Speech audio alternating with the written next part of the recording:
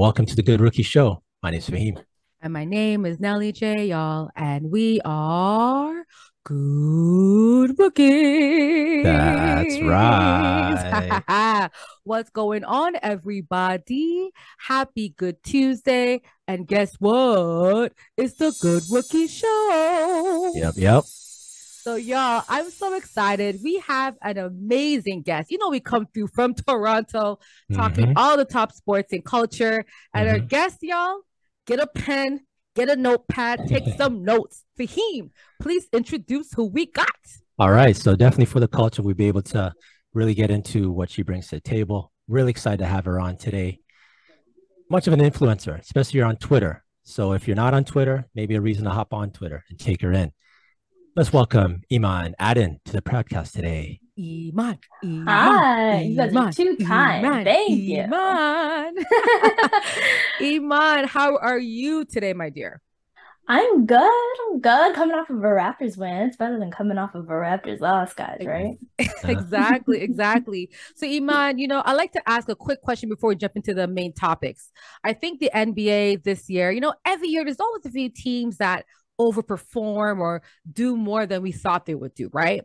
And I think before the season started, we all saw Victor come overseas, do his thing, and we all assumed teams will be tanking, right? People said the Jazz, the Spurs, Portland. I mean, we heard it all. But those teams are whooping and taking names, not from just any team, but from playoff teams. Please, let's talk about this, Iman. Are you shocked at Portland, the Jazz, and the Spurs, like giving people the business thus far? I'm definitely impressed by all of them. I think what's like always important to remember though is players don't tank, right? Like front offices tank. Players, they don't benefit from their team losing games and Wembanyama coming in. Coaches also, they don't tank. They don't benefit from having losses on their record. So I wouldn't be surprised if, by January some of these players start getting injuries. You know what I mean? Like I wouldn't be surprised if teams are holding them back because, maybe there's some surgery that might have happened in the off season that they're going to do in January or something like that. Because for players, it's like, why am I going to lose so that you can draft my replacement? And then I lose out on money and I lose out on minutes. So they don't benefit from that. They benefit from going out and trying to win every game. And I think that maybe some of these other teams that we expected to be good are kind of overlooking the Jazz and they're overlooking, the Thunder and all of these other teams. And so they get put on their butts pretty quick because they think it's going to be an easy win and it's not. Yep. I think you're right. And also I think, so that's my thing, right? I feel like they underestimate the Jazz. The Jazz has a lot of length. They got a lot of big dudes, you know what I'm saying? Even the Spurs, like Vassell is doing he is playing like a star, averaging 20 points right now. So I just think that to your point, our teams approaching these teams like, yo, we ain't gotta worry about it. Let's go and win, right? Because they assume because there's no star-studded name, the teams aren't good. But again, this is the NBA. All these guys are playing in the highest level of basketball in the world. So the fact that you think teams are going to tank because you think they're not good enough, I agree. And I think some of the teams taking these losses it's gonna bite them in the bum when they're trying to fight for that play-in spot, right? Last year there was a lot of one games between from the 8th to the 10th. It was like one game differences. So Fahim, what's your thoughts on these teams? Jazz, the Spurs, even Orlando's looking pretty good. Like they're not no easy win either. Detroit is playing well. Pacers have had some big wins. What's your thoughts on these low tier teams actually stepping up right now? Yeah, it's early in the season, obviously.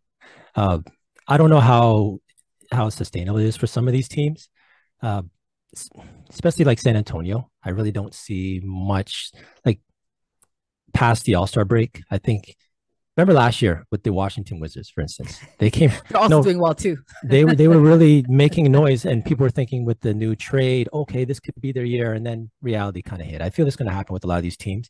In regards to what you guys were saying with the tanking, I get it. With Victor looking so impressive, but heard about Adam Silver just mentioned, well, hinted toward possibly a regulation if teams do tank going down. With something like that, that can really, actually, that might be a topic for another time, just because of the fact that there's so much layers to what can happen. Do I think Victor is the kind of guy you're going to tank for and possibly run the risk of doing something for your franchise? I mean, he's a talent that you would think comes around once in a while, but I don't like Iman was saying, I don't think like players don't tank. If anything, it's going to be pressure from front office, which will trickle down to the coaches, which will trickle down to the players. And this is not the movies. I don't really think that it's really like a GM or a front office person is going to say to a coach, you know what, maybe you shouldn't play this guy. And if it does happen, I'd be shocked. How about you guys, real quick, before we transition? Do you think the reality that a front office person is going to say to a coach, for instance, we're going to tank, maybe sit a player? Do you think that's is that a realistic situation, Iman? I think it depends on who the coach is. I think, if you're someone like Greg Popovich and you have your job in lock, then sure. But we can look at the Sixers, for example, when they were tanking, Brett Brown had a really short leash. And part of that is his record. And you look at it now and it's like, we're talking about his record as a coach. And it's unfair when you think about the players that he had to play for so long. So I think in terms of tanking, that always gives job security to executives because they're like, well, we got all these picks, we're going to do something. It kind of gives them a long leash, but it doesn't give coaches a long leash. And we saw that. So I think, yeah, there's probably going to be pressure. I wouldn't, we've seen it with the Thunder. How many times does Shai Gilgeous-Alexander get shut down at the end of the season? GMs are the ones who are tanking and they're going to put the pressure on coaches, and coaches have to listen to their bosses, but it does depend on the job security that's there. Someone like Popovich can afford to do it. Someone on a tighter leash, they really can't, but they have to listen to their boss. So what's going to happen? I don't know. No, I agree with everything you said. To add on top of that, I do think we saw in the NFL for those, with the Miami Dolphins or what team was it? I think it was Jacksonville or Miami where there was drama because a GM told a coach to tank. And then we saw that black coach doing a lawsuit against the NFL and certain teams. That's because he felt pressure to tank. He was told, do not win anymore because, in the NFL, it's like the bottom team is the first draft, right? So there's incentive to tank. I think in the NBA, tanking doesn't guarantee number one spot. I think it's like a risk you take. So I tank to be maybe top 1 or 2 or 3 or 4 or 5. You never know, right? So to me, tanking is not always the best. Plus, the more you win, the more revenue you make for your franchise, right? If you're winning games, I want to pay more money to watch your games. If we're losing games, ticket prices go down. The Raptors, y'all, our prices back in the day, no offense, but really low. Okay, we won 1 championship. All of a sudden, people are like, "Oh my God, I can't afford to go to these games." So, at the end of the day, I think it's a business, and I think you want to win, but you don't want to win too much. It's a happy medium. So I wonder when these teams all reach 30 wins, what happens then, right? To Iman's point, are we going to now sit Shai because we're at 30 wins now? Whoa. We don't want to be top 10 now. I just wonder what's going to happen at that point. But, I think players want to win, right? They're competitors. We all play sports. Who wants to go on a team and say, all right, God, let's try to lose our best today? No one will do that crap. So yeah, it's tough, man. Honestly, and that's why with the whole Shai situation, Masai is looking into that closely. We're all told that. Before we pass out, do we want Shai? Do we want to get him guys on the Raptors? Iman, are you all for trading for Shai for SGA, or do you think he should just go somewhere else in terms of his talent? I love Shai Gilgeous-Alexander. I'm such a big fan of his. If you can get a talent like that, certainly go for it. I just think he's such a young, special talent, and I would love to see him on a winning team and in a winning organization. He has great length. He's a great scorer, which is something that we know the Raptors need. And just, dynamic guard play. I'm a huge Shai Gilgeous fan. All right, so you might said, yes, let's get him. Fahim, your thoughts? Should we get Shai or what? I echo everything she said. Only one question, it's not even in doubt, but I just want to ask real quick, maybe both of you. Do you think he's the number one option? Do you think he is a cornerstone for a franchise? Ooh, that's a good question. Go ahead, Iman. He is that talent, everything you said, everything, but is he for me, he's the 1B for me. He's the 1B. If we can get Yeah, I think he's a 1B. You He think? Okay. can be. That's a good point. I just think his injuries is my concern. He hasn't really been healthy the last 2 years, but I don't know if it's because they don't want him. Like, I'm not sure what that is about, but he hasn't really played a full, like, over 70 plus games. Has he? I don't think he has. They shut him down quite often in March, and I think he has dealt with some injuries. Certainly, he's dealing with Yeah, injuries. right Even now. at the It's my start of the fantasy team, season. so I know. I'm always like, Yeah. ah, damn. So he certainly has a lot of injuries, but they do shut him down in March. That is most certainly something that they do. So when we're looking at the games played, it comes down to them wanting a Chet Holmgren or them wanting whoever else they've drafted over the years. In terms of him being a number one, and that's kind of what my piece is about, is like, how do the Raptors really get that?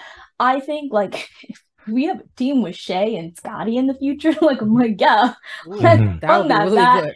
that Yeah. is an elite team. Right.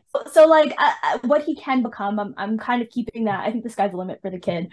Superstar right now, no, but I watch him. I watch like the trajectory of like a John Morant and watch his growth, and it's just like, that is an exciting player. What he is today, isn't even what he was last year when he was MIP, and like, he's just been phenomenal to start the year. And then last year wasn't what he was the year before that, despite sort of being a star in this league. So was Shea. He's a little bit older, like 25, I think, which is like not a baby in the league, but also incredibly young, and has been on a bad team. So I'm willing to give him some more leeway so we can see him become the star that I know he is. Yeah. For me, I think Shea, like, he can be an all-star for sure, but we know all-stars are only decided by winning teams, right? You're not like, you're see an all-star on a terrible team make it to the all-star game. So to your point, I think being in OKC and not winning is kind of detrimental to his trajectory. But that's why I really hope they do trade him or he leaves, because I think they have a hidden diamond in the rough, and I don't think he gets the recognition because of his situation. And I also think he'll be doing a lot better if he's playing around better talent. More things to work with, which would obviously help him in his rise also. So most definitely. Come home, Shea, come home. Sorry. Come home. So Bleacher Report, they came out with their top 100 players, and it's a good list. They do it on the off season. They're not the only one. Other publications do also. But theirs was very interesting, just to the fact that they happened to highlight there's 5 Raptor players that made the list of the top 100. I think it'd be kind of cool if we just went through our thoughts on where they landed. I'm just going to list out the 5 players, where they land, and anything you guys want to punch in. The floor is yours. So we'll go Pascal Siakam. He was the highest Raptor at 28. We had Scotty Barnes and Fred VanVleet both tied for 41. We had OG Anunoby. He was 61. And then Gary Trent Jr. at 86. Having 4 players, pretty much our starting lineup. 5. Sorry, my bad. 5 players. Okay. All the starters, yeah. all the starters in the starting lineup. Thoughts? Start with you, Iman. I'd be interested. I'm always really down on these lists. I hate them generally, and I don't like this one. Yeah, I don't really like these lists. I don't know what they also rank. It's always like, are you projecting what they'll be this season? Are you saying what they're at currently? Either way, like, looking at Scotty and Fred VanVleet, as much as I love Scotty Barnes, as of right now, Fred VanVleet is still a better player. Hello, he's an all-star. Like, what are we talking about? An all-star just a season ago. So just like, thank you. Something as basic as that without looking at the entirety of this list. But they'll have, a player like Jrue Holiday that we're seeing completely on the decline. And so are you projecting? Because I would imagine Scotty is tied with Fred because they're projecting into the future, but you have someone like Jrue Holiday who's listed ahead of both of them. And it's like, he's clearly regressed into, yes, he's an elite defender, but what we're watching on the offensive end is a Jrue Holiday that is regressing at not a slow rate either, quite frankly, where he's just not able to do it night in and night out. He's never been the shooter that Fred VanVleet is, but also just like not being the scorer that he once was as well. So it's just like, I don't quite know what the point is in doing these things. I never really understand them. I think Pascal Siakam is way too low at 28, or is too high, whatever it is, that's bad. I think he should be higher. I think he is a better player. First of all, Zach LaVine is right in front of him. Anthony Edwards is incredibly young. I think they're projecting Bradley Beal. What has he done in the last few years to even, like on the offensive end, sure, he can get you 30 points, but he can do that on a losing team and doesn't play a lick of defense. Why is he so high there? Brandon Ingram can give you a lot of what Pascal gives you on the offensive end, but with none of the defense. Just like looking at this list, I'm like, I don't quite get it. And I never get it when they make these lists. They never really make sense to me because it's hard to rank 100 players. Not every single person that they ask is basing things on the same rubric, right? Like they're not weighing defense and offense highly, shot creation versus playmaking. They're not weighing them the same way. So you're not going to get a set rubric for every single person across the board. So someone, because generally how these publications do it is they have maybe a panel of people and they get each person to rank and then they come up with a collective number and that's how it's decided. And if every single person is not basing it off of the same rubric, you get numbers that are all over the place.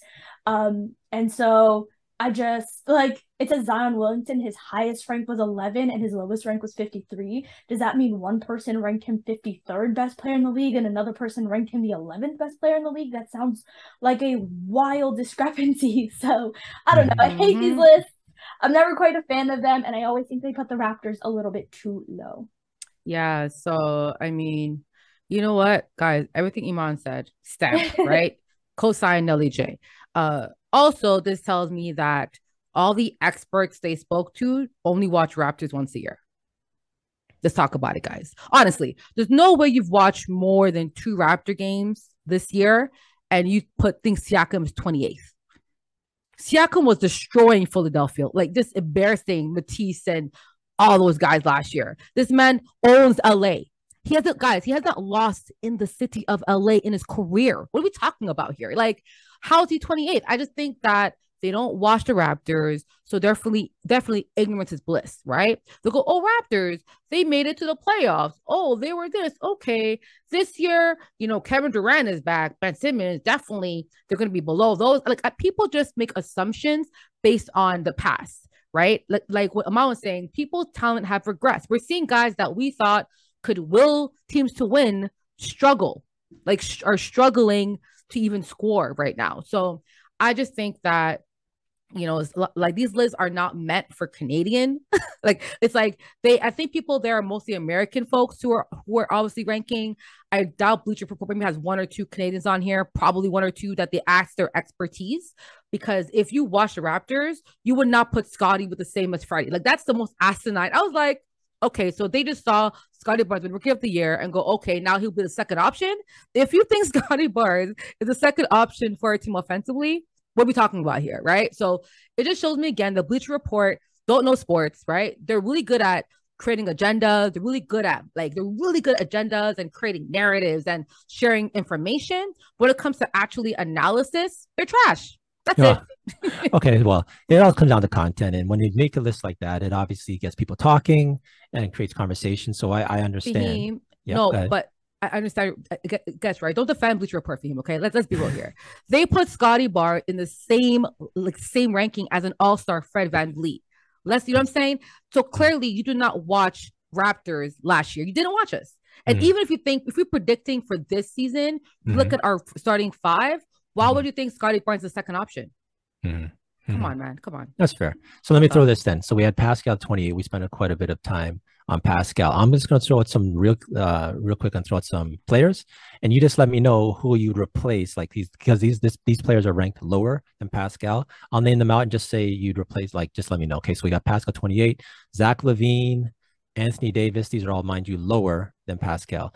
Bradley Beal, Brandon Ingram. All 3. Everyone no, so lower means like they're ranked better. They're ranked higher than him. Yeah, you're saying lower. Every single person you just named right now. Everybody. Okay, so once again, Zach LaVine, Anthony Edwards, and Bradley Beal so far. So those 3 all Pascal. Oh yeah, they're all below him. Yeah. Okay.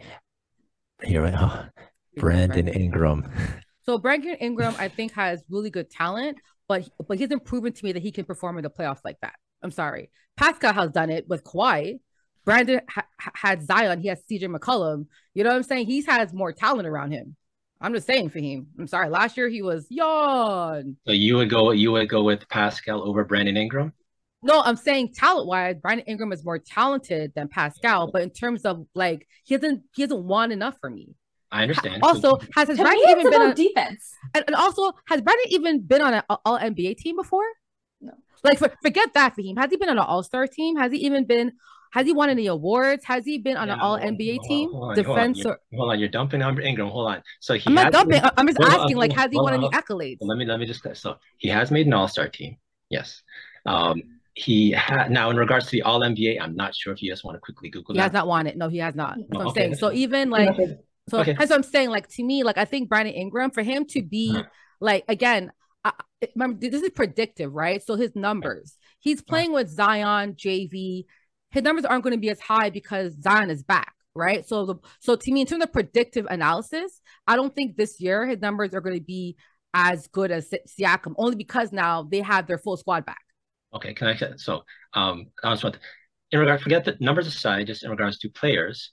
I say he's more talented. Yeah. Okay, right? so I said that, so yeah. who of the two, if you were to rank, do you still think you'd rank Pascal Siakam lower than Brandon Ingram? But lower better because I would and I would specifically because defensively one is good and one is not, and I really do think it comes to that. I think the gap between the two players defensively is wider than the gap between those two players offensively. I think Brandon Ingram is an insane talent.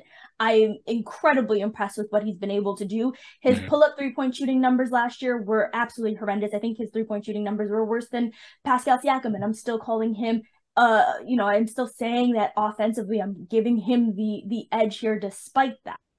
So like I am giving Brandon Ingram full credit. I think he's that talented of a player, but I think the gap between them defensively is far too wide to put him as a better player than what Pascal Siakam can do, because we saw at times Pascal can be your best defender at times on a Raptors team that is so incredibly deep defensively. I think that it's OG Anunoby, Precious Jewel. We have guys, but last year, what he was able to do defensively for this team was exceeded anything that Brandon Ingram has ever done defensively for any team that he's been on. So to me, it's Pascal Siakam is a better player for that alone, because for as talented as Brandon Ingram is on offense, the gap is just not that big, especially if his three-point shooting numbers don't rebound to what they were a few years ago, because they've been bad for the last, I think, 2 years now. Yeah. Also, I want to add on top of what Iman said, because I love Iman's case. On top of that, when has Brandon Ingram, like Brandon Ingram, like he hasn't been the number one guy on his team. Like I don't think so. Zion has been. Season he was. No, but I'm saying like. And when in the playoffs, he balled out. He actually like elevated his game that first round. They're eliminated, mind you, but I think in that one series as a number one option, he showed more in the playoffs than Pascal has as a number one option. We're gonna take away the championship year when it was Kawhi and others. Okay, but I think the bubble year takes so much from him. And Fahim, like you're so hyper focused on the bubble year. No, you are. No, well, hold on. Last year he played. How many years? Forget the bubble year. He's had last year as a number one option. Pascal last year in the playoffs did not play as well as Brandon Ingram last year in the playoffs. So I'm like, at any time outside of the championship year, Pascal Siakam as a number one option has not stepped up and put in on performance like Brandon Ingram did last year. Okay, but he still lost. Okay.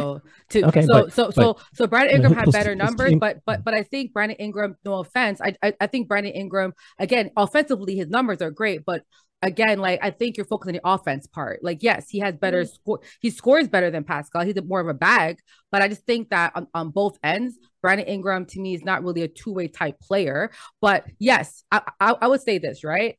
If Brandon Ingram was a better player last year than Pascal, why wasn't he an All NBA team?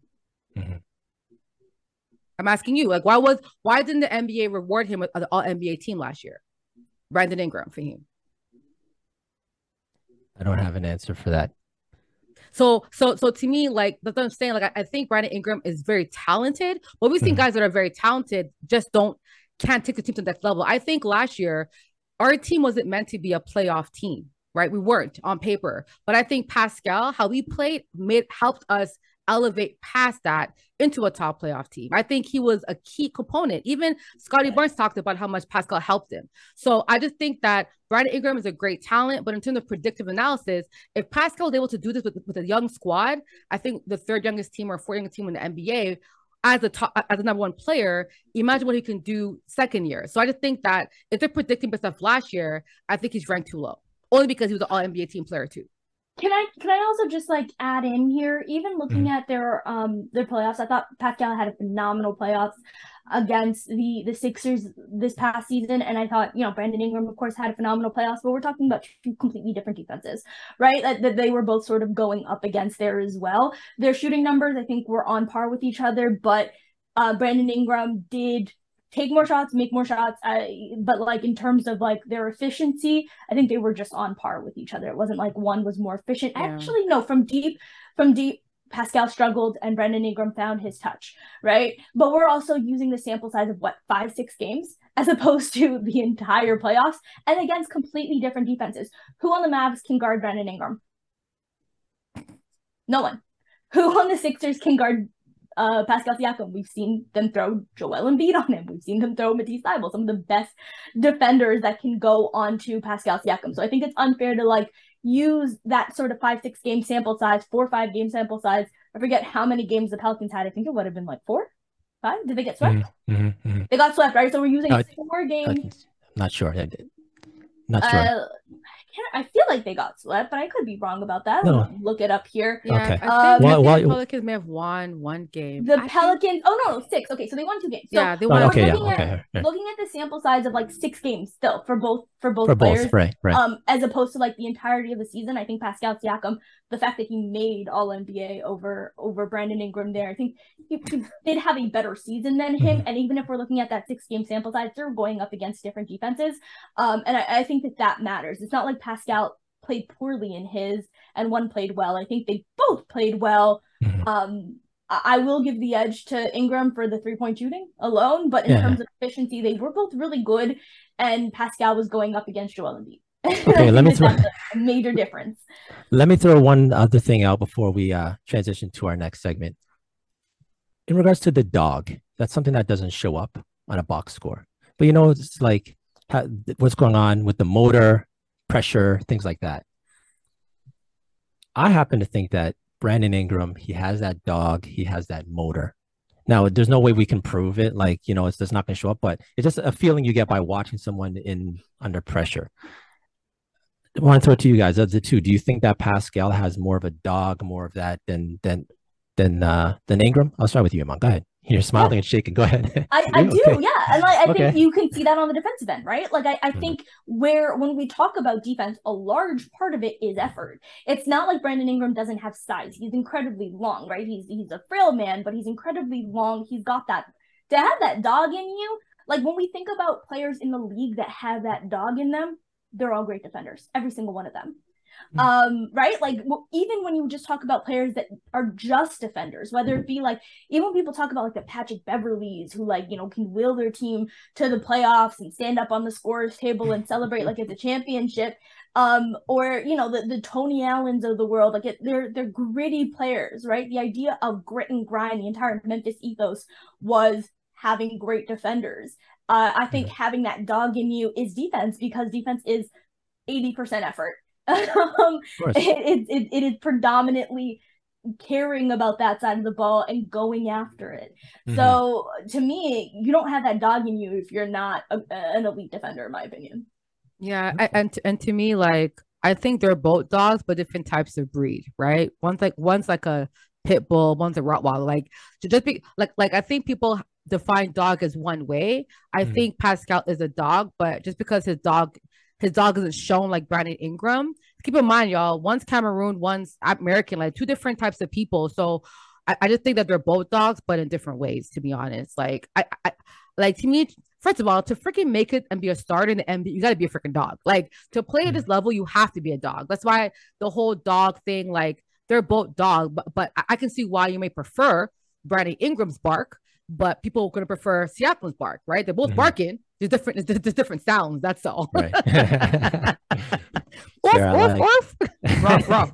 Ruff, ruff. I'm examples of barking guys. Okay. All right. Nelly J, you know what? Let's go to For the Culture. For the culture, we like to highlight individuals for the culture. And today we get to highlight Iman Adan. Yo. Yo, so y'all, if you don't know, Iman is a huge, not only basketball fan, but basketball brain. She works with Yahoo Sports. She freelancing. She's a writer. She's also huge on Twitter. I mean, if you're in Raptors Twitter, NBA Twitter, you better know who Iman is, okay? Not only that, she's for the culture because she's someone that also has a podcast, okay? Podcast that's popping. They're the only, I guess, leading female fatale podcast called Dishes and Dime with their co-host. I believe it's Sandy and a few other ladies as well. So Iman, we're so happy to have you on the show today because you're someone that we like to highlight because you're doing something as a content creator. We're also a person of color, but you're also someone that has invested so much time into sports and the culture. So we're happy to have you on here, my dear. Thank you. No problem. So guys, walk us through like your journey. Like, when it comes to having a career path in sports as a woman, it can't be easy. So walk us through how you became or how you fell in love with basketball. How I fell in love with basketball. That happened when I was really young, just growing up in the neighborhood that I grew up in.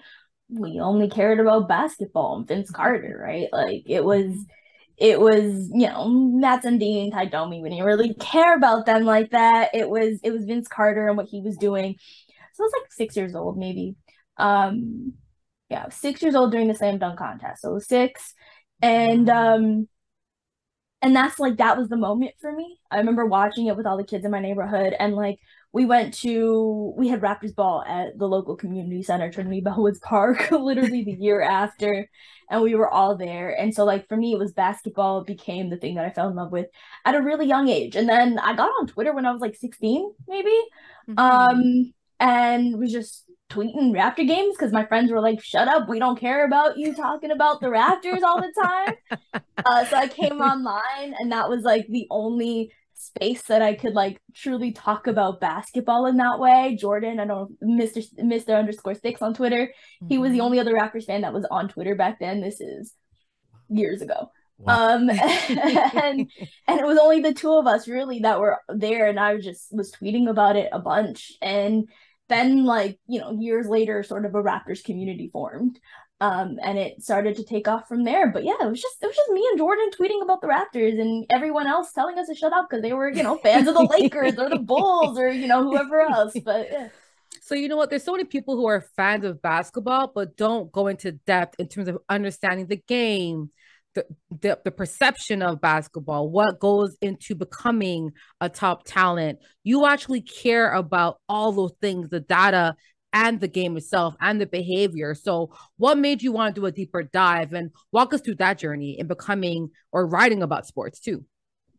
Yeah, so honestly, I'm a nerd when it comes down to like I watch The Wire and then I'm on threads reading about like the intricacies of like the storyline and stuff. So I feel like that's always just been a part of my personality. But I got into basketball forums because like I said, I was looking for a way to talk about basketball because no one else around me wanted to. So, and then once you get into forums, you learn that there's like this whole other world. Like, I was like, what is PR? What is TS percentage? What does any of this mean? And so you start to like just learn about it from there. And I want to say that finding basketball content was really, really hard when I was young. Like what you guys are doing, like podcasts like this just did not exist. And so I went online to like really look for things because you couldn't turn on Sportsnet, you couldn't turn on TSN and hear people talking about basketball. And when you got online is when you were like, for me, I was introduced to like the Basketball Jones. I don't know if you guys remember them. They were out of Toronto now, No Dunks. And like, I started to listen to them when I was in high school. And like once you start to like, I was just looking for regular basketball content, but then because it didn't exist, only online existed, that's where the nerdy stuff was. And I was like, oh, okay, this entire world exists. And so like I started to get into basketball like blogs, like, you know, what Blake Murphy and William Liu and all these people were doing. And honestly, the first podcast I ever did was with William Liu.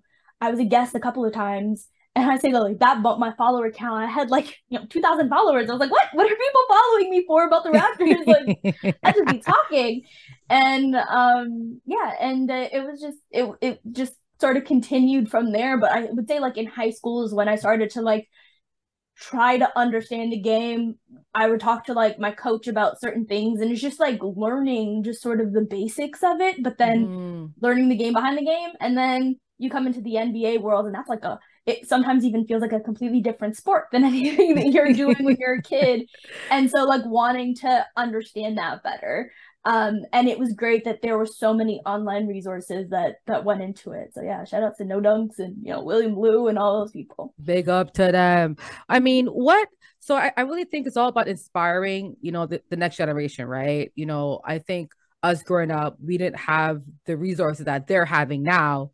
Like growing up, we didn't see women like our color on TV talking about basketball. They played, they were wives of people, but they weren't talking about it. So what is one advice or what is one thing, if you can go back and say, wow, I wish I knew that back then? What's something that you can tell someone now listening, that advice to say, you know what, if I knew about this particular thing, it would have been a lot easier for me. But you can just do it. I think that that's what it is. That like whatever gates that you think are being kept from you, whatever boundaries that you think exist, they don't exist. You know, like it wasn't until Sandy put out the tweet and was like, hey, let's do an all women's podcast that like, I was like, yeah, I'm down to do a podcast. And that was something that people were like asking me to do for years, but it was just like, I didn't think that I could. I was like, I could be a guest on people's podcasts and talk, I guess, but like not understanding that like I could. And even writing was something that like I had editors being like, we think you can write. And I was like, no, like, yeah, I used to write, but like, I don't. And them just being like, no, we think you can. And then doing it. And then you get to be in Slam Magazine. And you get to be like just doing things and putting it out there and start freelancing and making a career off of it. That was something I didn't know that I could do. And so to like anyone who's like a young Black girl being like, yeah, it's like a different world. No, you can just do it. Not to be like, not to steal from Nike, but like that I think is like the best piece of advice is if you want to do this, just put in the work. And if you're putting in the work younger than I started, like super late, I could have been doing this earlier, and I like beat myself up over that. Where like, so if you have, and it doesn't even have to be with basketball, it doesn't even have to be writing about the sport. I think it's just like doing what you're passionate about, and people will find you. And you know, if you're passionate about the work that you do, it'll be good work, and people will find it. I love that. It's so simple. Like you ask someone this big question about what, and you're like, just do it. It's like, yeah, like don't think, just do. I think sometimes we can overthink ourselves or overthink to the point where we gain fear. Yeah. And we think, well, they accept what I have to say. Well, my opinions matter. But if you care and you're passionate about something, just do it. Don't worry about it. Just do it. Mm-hmm. So you mentioned you talked to coaches, which is interesting. I guess you played. What level? How far did you get? Not great at it. Not great at it. No. I did it for a while. Up until about high school. I didn't go any sort of past that. But Okay. yeah, no. I like talking about basketball more than I like playing basketball. But yeah, no, it was a little bit when I was younger. I started playing when I was around 7, with like rapid balls in the community, and then I just, you know, school teams and things like that. But yeah, it was. What started first with the love? Was it just being a fan watching, or how much did playing actually affect your love for the game? I'll tell you a question. So I grew up in a neighborhood where I was the youngest. And so like I didn't get a choice on what we got to watch on TV. So if I was watching TV with all the kids in my neighborhood and my older sister and things like that, like they got to decide, and it was basketball that they decided to watch quite often. Like especially if it was like, you know, the playoffs or, you know, all-star games and things like that. And so I didn't get a choice and I had to sit there and watch it. So I think the love of basketball came, like watching it came first, just because it was fun to be with, like, you know, your older sister and all of her older friends, and like you have everybody kind of watching it. You just kind of felt like, oh, I get to be a part of this.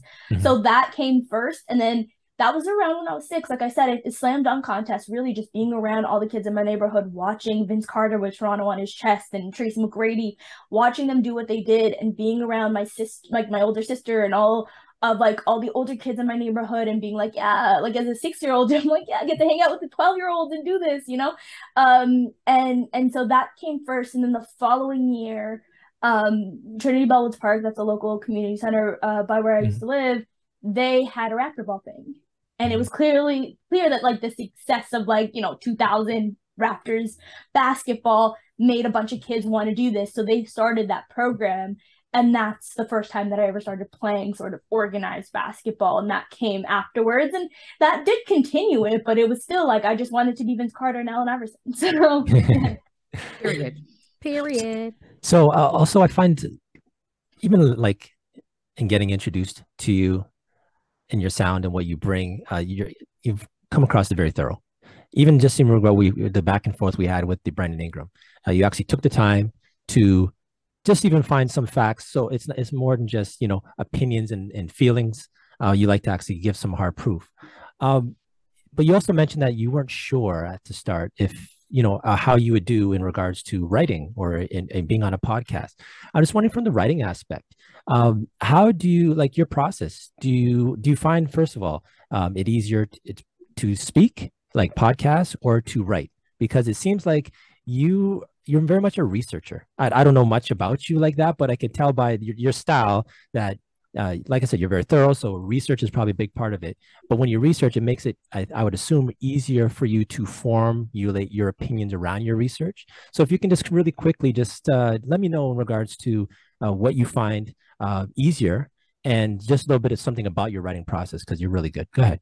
I appreciate that. Yeah, no, researching is a big part of it, and it's something that I appreciate that you said that. I think that's like what I really try to do.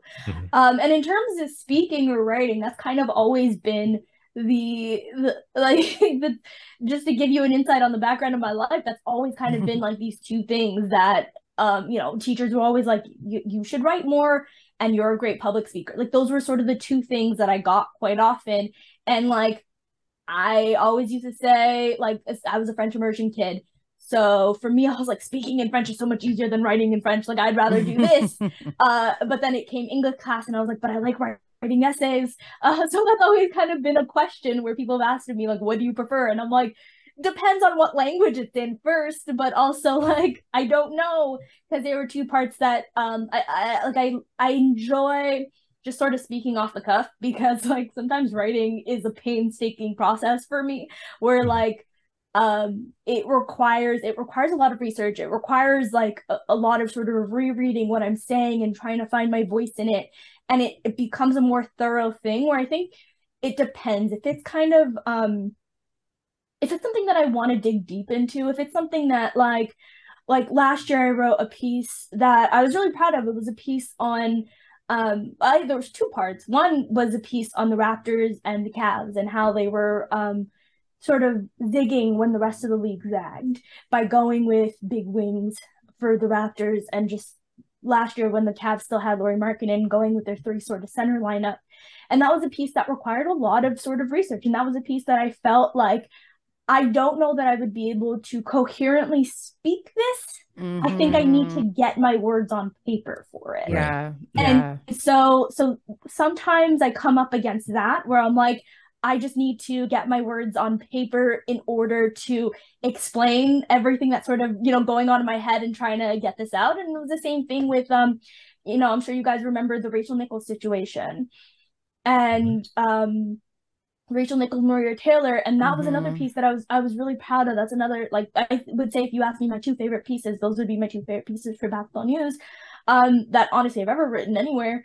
And with the Rachel Nichols one, because it was as a Black woman sort of existing in this world, it was something that I felt very personally. And I knew that, like, whether it be like emotions getting the better of me when I'm trying to speak, and not saying like crying or anything like that, but like it was something that I felt very strongly and I had a lot of thoughts, and I was like, there's too much nuance that would get lost. I talk too fast. Sometimes my thoughts and my words cannot connect on this, that it needs to come out in paper. So I think there are certain instances, especially when it's a more long form thought process and there's too many things going on there, whether it be emotionally or mentally, that I would prefer to get it out on paper. But like talking is so much easier. So like, like if it's just a shorter burst of things, you know, if it's just an argument on Pascal versus Brandon Ingram, let's talk that out. But if it's something that's more in depth, certainly prefer the writing aspect of it, because it's hard for me to get all of my thoughts out in a coherent way.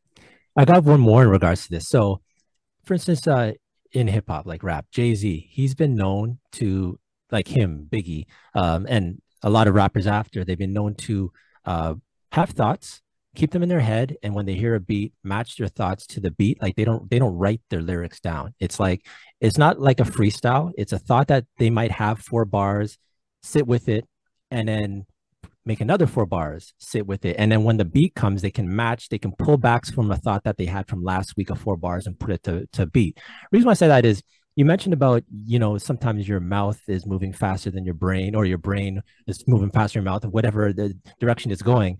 I think you clearly have an ability to, like, you speak very fast, but you pack in a lot of words in that time.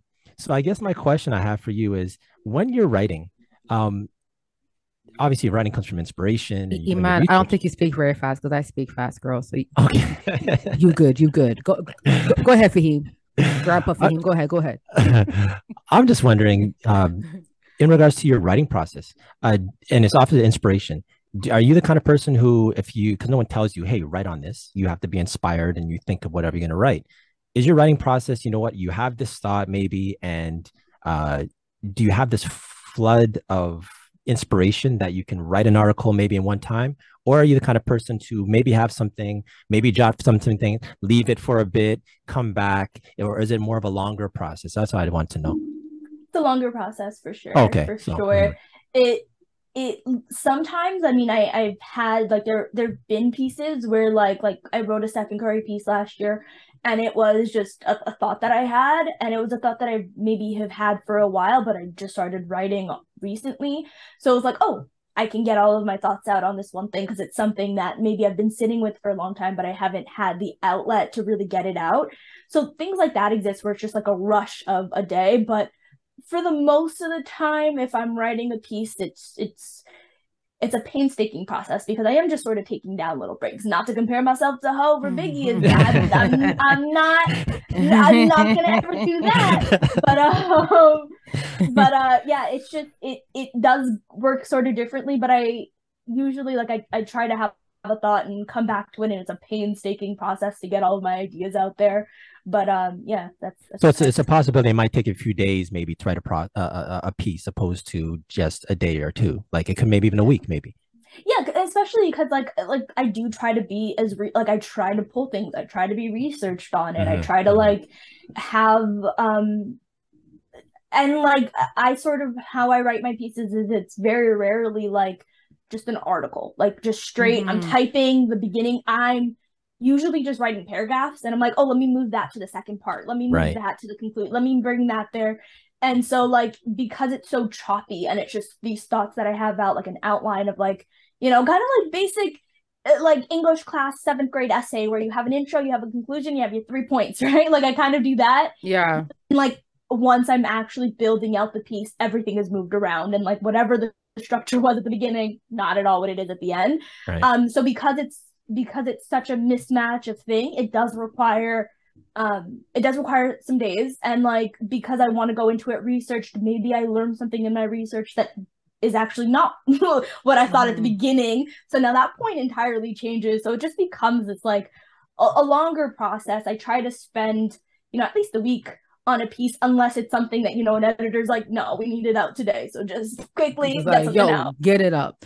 You know what, Iman? I'm so happy you broke that down, because I think a lot of people probably have thought about blogging, thought about writing things, and they don't understand the work behind it. So I'm happy you broke it down. Y'all just got some free freaking tutorial. You know what I'm saying? Free game. Free game. I will for say, real. I don't know that that's great though. Like I think that I think that I obsess a little too much over some things sometimes, that like it becomes too much of a process, right? Where like even this last video essay that I just put out for Yahoo Sports Canada, that was something that is a thought that I had in it, like that because it's something that I feel about the Raptors and it's something that I think about quite often. It was something that came out in very quickly. But then I started to get into my head and I started to do the research, and like it became a week-long process that did not need to exist. It could have happened in a day.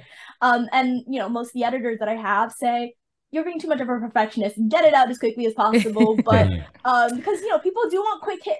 But I know, but I try to take more time with it. Honestly, you're being too modest. Iman, you got 99 problems, but that ain't one. You know what I'm saying? You good, girl. You good. A couple that I want to ask before we, get off for the culture. When it comes to Dishes and Dime, right? Tell the guests, what the podcast, what is it about?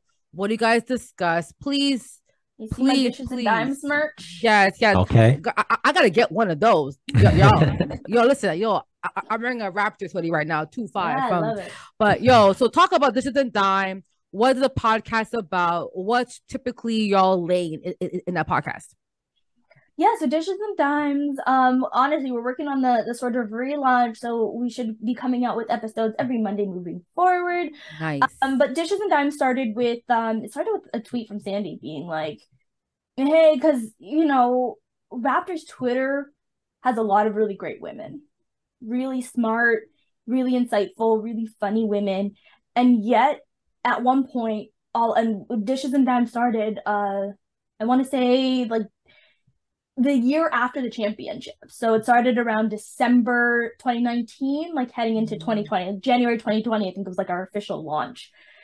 And so at that time, there were so many women on Raptors Twitter, so many smart, funny, insightful people, yet every single blogger that we knew, every single podcast that we knew was just men. And we were like, why? Like, there's so many of us. This is such a great community for women. Why are the only people speaking on platforms guys? And so we decided to come together. Sandy put out a tweet and basically said, does anyone want to start an all women's podcast? And there was 9 of us to start Dishes and Dimes.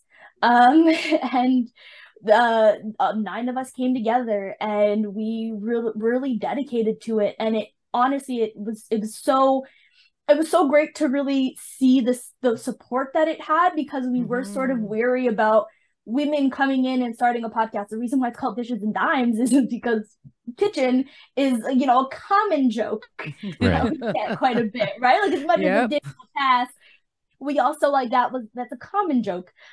So we knew what we were sort of up against as women coming into this, but the response from Raptors Twitter, the response from the NBA at large, like NBA media at large, was really, really positive. And I think that showed that this was a long time coming and something that was certainly needed and necessary. And I want to give a shout outs to Raptor Queens as well, because they started around the same time.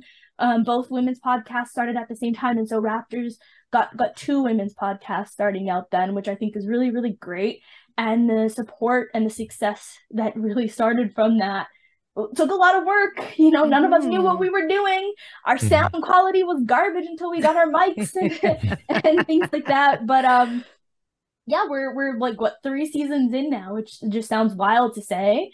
And we've everyone has kind of opened up a door into NBA media or Raptors media in some way, just because, well, not everybody, because some people say there's a lawyer. She's like, you guys take this. I gotta, defend people in court and things. But, the people who wanted to pursue things here got writing opportunities, podcasting opportunities, and other gigs online as well. So that's pretty cool. No, that's dope. And that's what I like about it. I think it's a safe space, right, for women to talk about sports. And I think, a lot of times you rarely see spaces for women to speak and, make mistakes. Sometimes, we hear guys say the dumbest, sorry, men, but some men say the dumbest things on Twitter and people are like, oh, ha, ha, ha. A girl says it.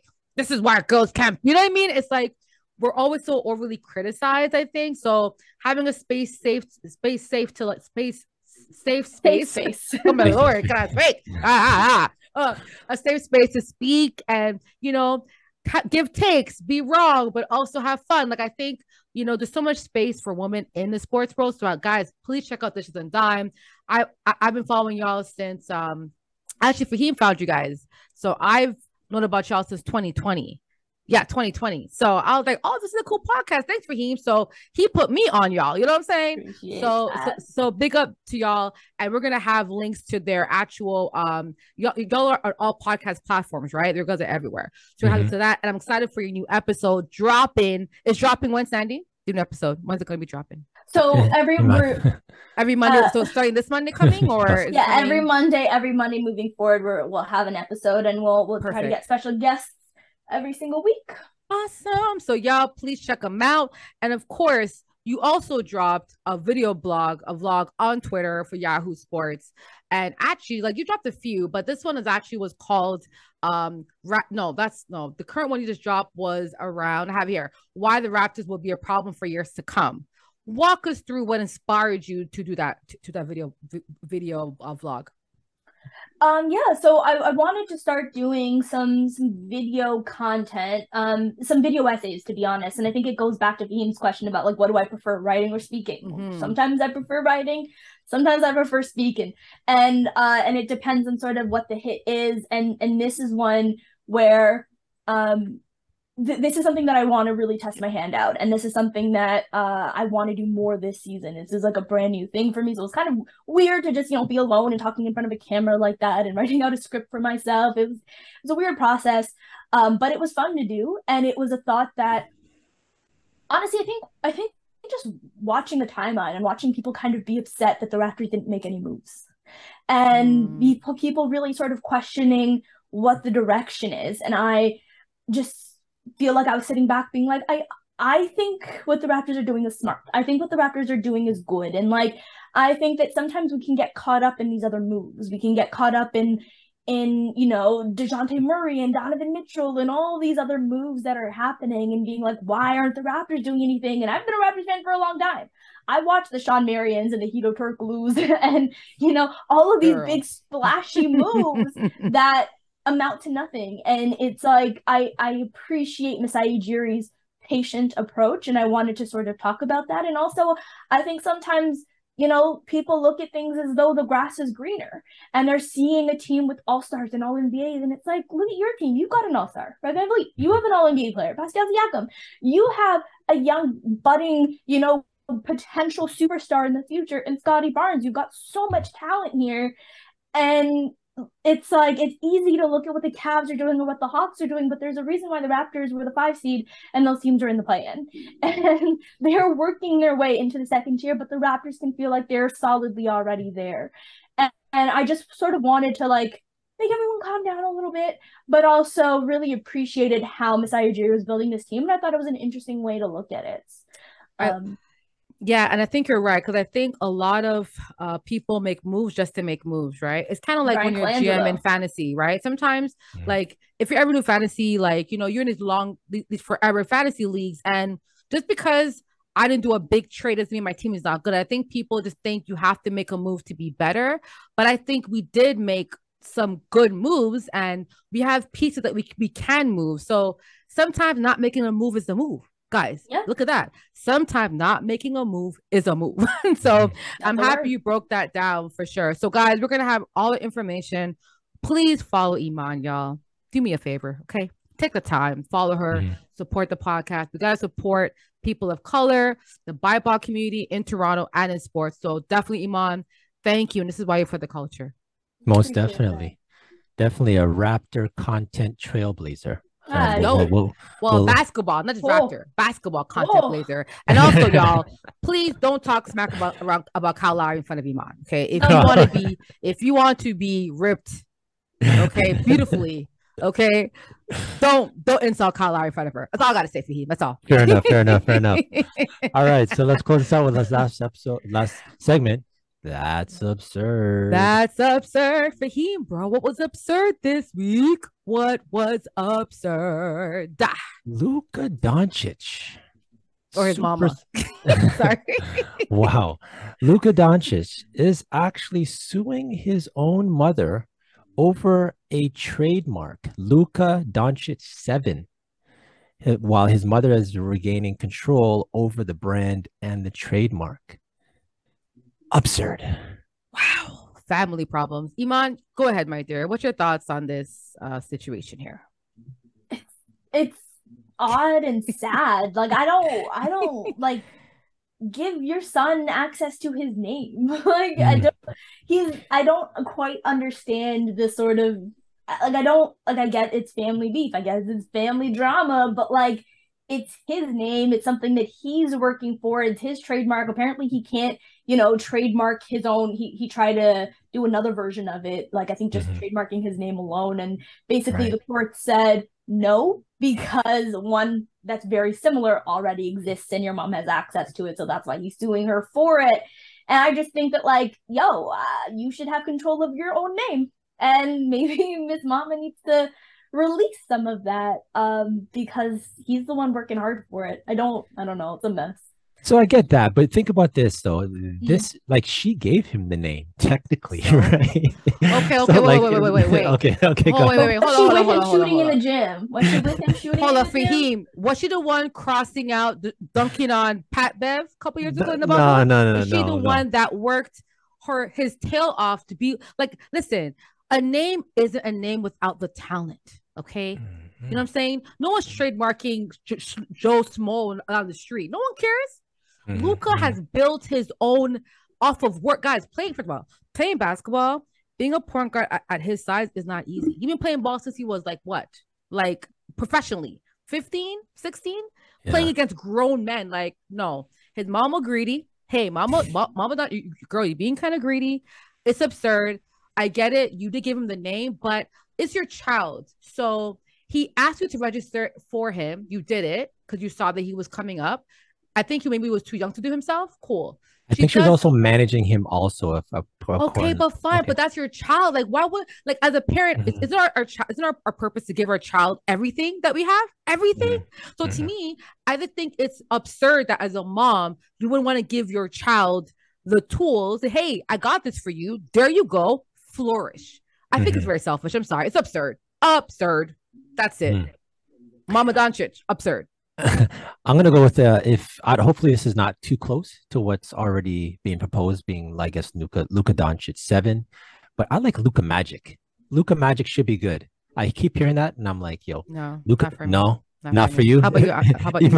Luka Magic. Luka Magic. Even if he does take that, I still think he should get his own name. Get Luka Doncic 7 back.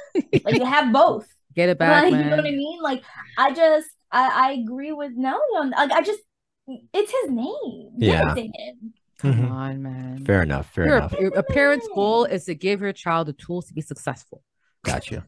He's an adult right now. You have to let him fly. And it's not like he's doing anything bad. I can understand a parent sort of wanting control if they don't trust their child with the decisions that they're making or anything like that. But it's clear that you guys don't have a relationship right now, and that's something that you need to be working on, not trying to control money in your pockets, because clearly he's doing things without you right now and needs that. So it's greed. It's absurd. Come on, Mama Doncic, stop being greedy.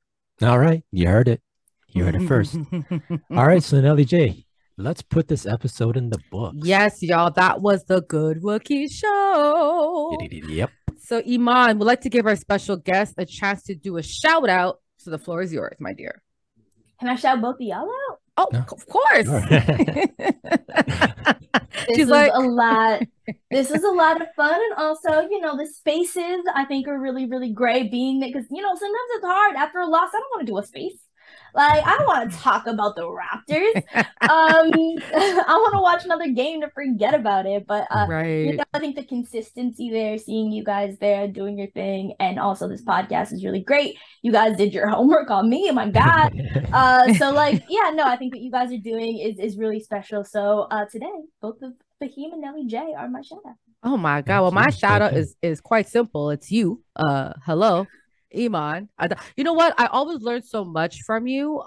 When you speak, I'm like, wow, like you're someone that I think, is always like educating, but you're also spicy. I like it. It's a bit of like, listen, I'm gonna slap you with this fact.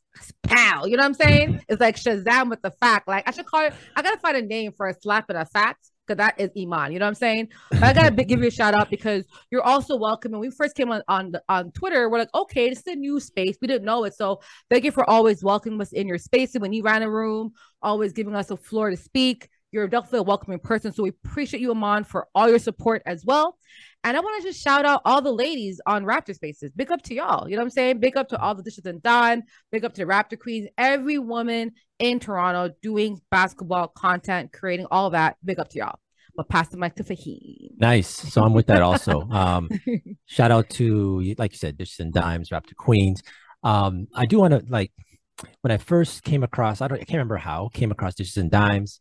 And I was like, interesting, a woman's Raptor podcast. Let me check it out. I took in maybe about 20 minutes and I was like, whoa. And I immediately like text Nelly J and I was like, hey, you know what? You should really tap in, see what's going on over here. Like these guys are really about it, That. So this is like, some people make recommendations. Like this is a recommendation I can say, like, listen in.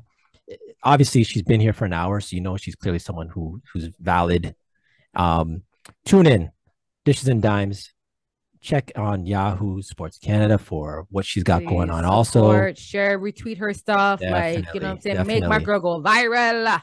That's viral. Right. The proof's in the pudding, So, Iman, you're definitely my shout out today. And it's great. Thank you very much for coming through. We'll have to have you come through in the future because we know that, you're going places and it's nice to tap in early before it's